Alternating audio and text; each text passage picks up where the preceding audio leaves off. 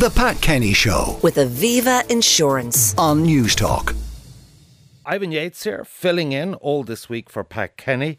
And of course, there's only one starting point, wouldn't you just know it? A busy morning already. We have a 2-page statement from Dee Forbes, who's resigned as DG of RTE. She'd already been suspended. And of course, that tells me that she won't be appearing before any Oireachtas Committee this week. And we have a statement from the board. In her statement, she actually attacks the board. Well, to parse and analyse all the goings on, now that the blame game is well underway, it's a pleasure to welcome for analysis Danny McConnell, editor of the Business Post. Of course, he used to be Poll editor with the Examiner. He's gone to an even higher level now. Congratulations on your new appointment, Danny. Thank you, Ivan. Let's go through this. The blame game well underway. One of the things that Dee Forbes fails to deal with completely is what emerged yesterday, which was the explicit RTE request for anonymity on this €230,760 paid by RTE to Astus, of which 150 grand went to Ryan Tubridy. She doesn't deal with the cover-up at all. No, she doesn't. I mean, it's a very sort of, I won't say Jesuitical, but it is certainly a very carefully constructed statement. And ultimately, Ivan, we're in day 5 of this particular scandal and controversy, and we still don't have answers as to how this deal originated, who was responsible for it, what was the basis of this deal starting between RTE and Ryan Tubridy's side. And they're essentially the 3 main questions that still have to be Well, just answered. on that, I think she does shed some light. I think the arrangement was for 2021 and 2 that Ryan would get from Renault 75 grand for 3 appearances, 25 grand each. And with COVID, those events didn't take place. RTE had given a guarantee on this money and they made it good. Is that a fair summary? It is a fair summary, but I suppose one would argue that why was RTE getting itself into a situation where it was doing essentially a side deal with its top presenter, who's already getting the top level of fees, bar none, in the organisation, and 2, why was this not being disclosed properly? These are the core issues. I mean, whatever about the commercial arrangements that RTE gets into with its top stars. I mean, it's an open marketplace and deals have to be done, etc. like that. But the difficulty from an RTE perspective is that they weren't disclosed, and ultimately we don't have clarity still in relation to that, and that's ultimately, I think, where the 2 Oireachtas committees are likely to go and pursue the main lines of inquiry that they're likely to pursue later this week. That, she said that she and representatives of RTE acted in good faith. Well, of course, that's a load of nonsense, isn't it? Because she told the committee that she had put into her place a 15% pay cut for Ryan Tubridy when she knew that actually wasn't true. Yes, there are very clear, I think, inconsistencies in relation to her position. And ultimately, we know, I mean, the factual position now, Ivan, is that documents and accounts that were signed off by Cabinet and laid before the Houses of the Oireachtas Library are incorrect. They're misleading information, and they now need to be corrected. And ultimately, part of the job I think that Adrian Lynch has until Kevin Backhurst comes in as the new Director General and Shuni Rahilly is to I suppose to correct that record in terms of the payments made.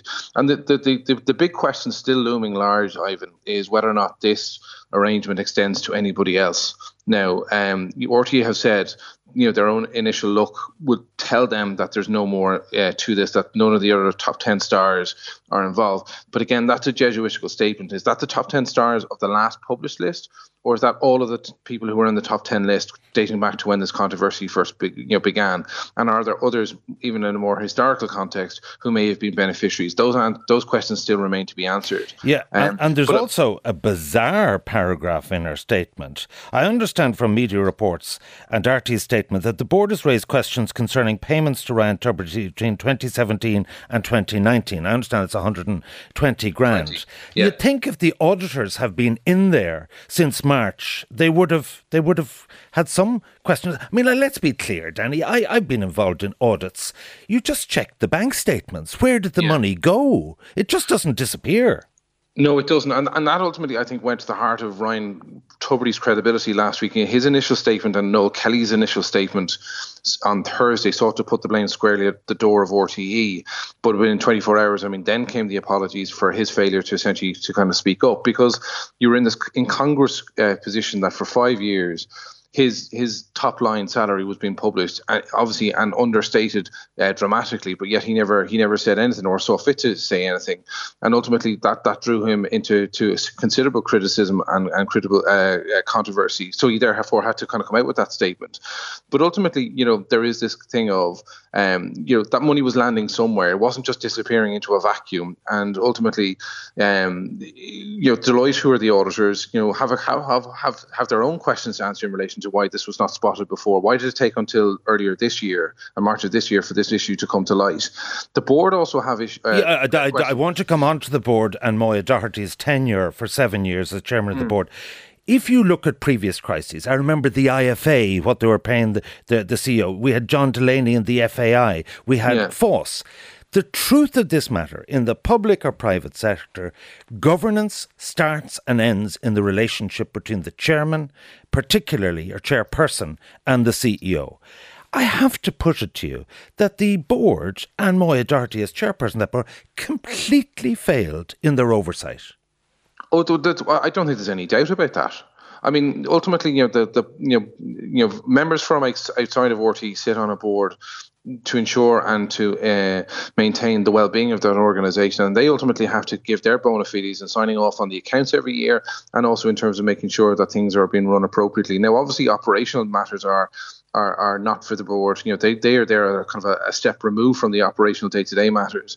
But ultimately, were they robust enough in terms of was the audit committee? They were asleep at the wheel. Let's call it as it is. I would certainly think that's a fair enough description without question. The other thing that on the broader issue, I think in the history of RT, the tenure of Dee Forbes and Moya Doherty has to be the worst in their history. Look, in the last 20 years, working in the media, the digital landscape has completely upended how people consume news.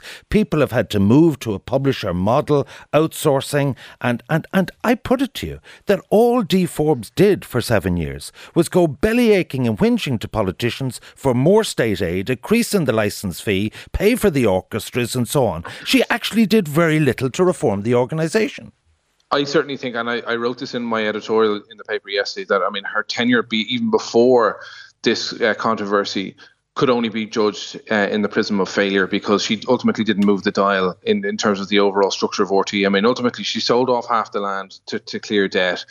She didn't convince government, to move the model of funding. The Commission of the Future of Media Commission, the government accepted 49 out of 50 recommendations. The one they didn't accept was the one in relation to the licence fee. And ultimately, when Dee Forbes and RT's top brass went in, with the begging bowl repeatedly and failed to convince politicians that reform was needed, and that has to be looked at a failure. But even from she tried to outsource and shut down children's television in RT, she had to roll back on that.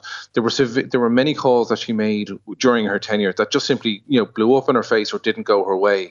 And ultimately, I would think any fair and rational assessment of her time as Director General could only conclude as one of failure. And I'm not around long enough to kind of go back into previous Director Generals, in previous times, but certainly, looking in the 7 years of the standing of RT where it was compared to the standing of RT, when she's now leaving, she's left the position, or she's left the organisation in a far worse place than when she found it, and that ultimately has to go down, as a big black mark on her legacy. Danny McConnell, editor of the Business Post, thank you for that analysis and those insights. The Pat Kenny Show with Aviva Insurance on News Talk.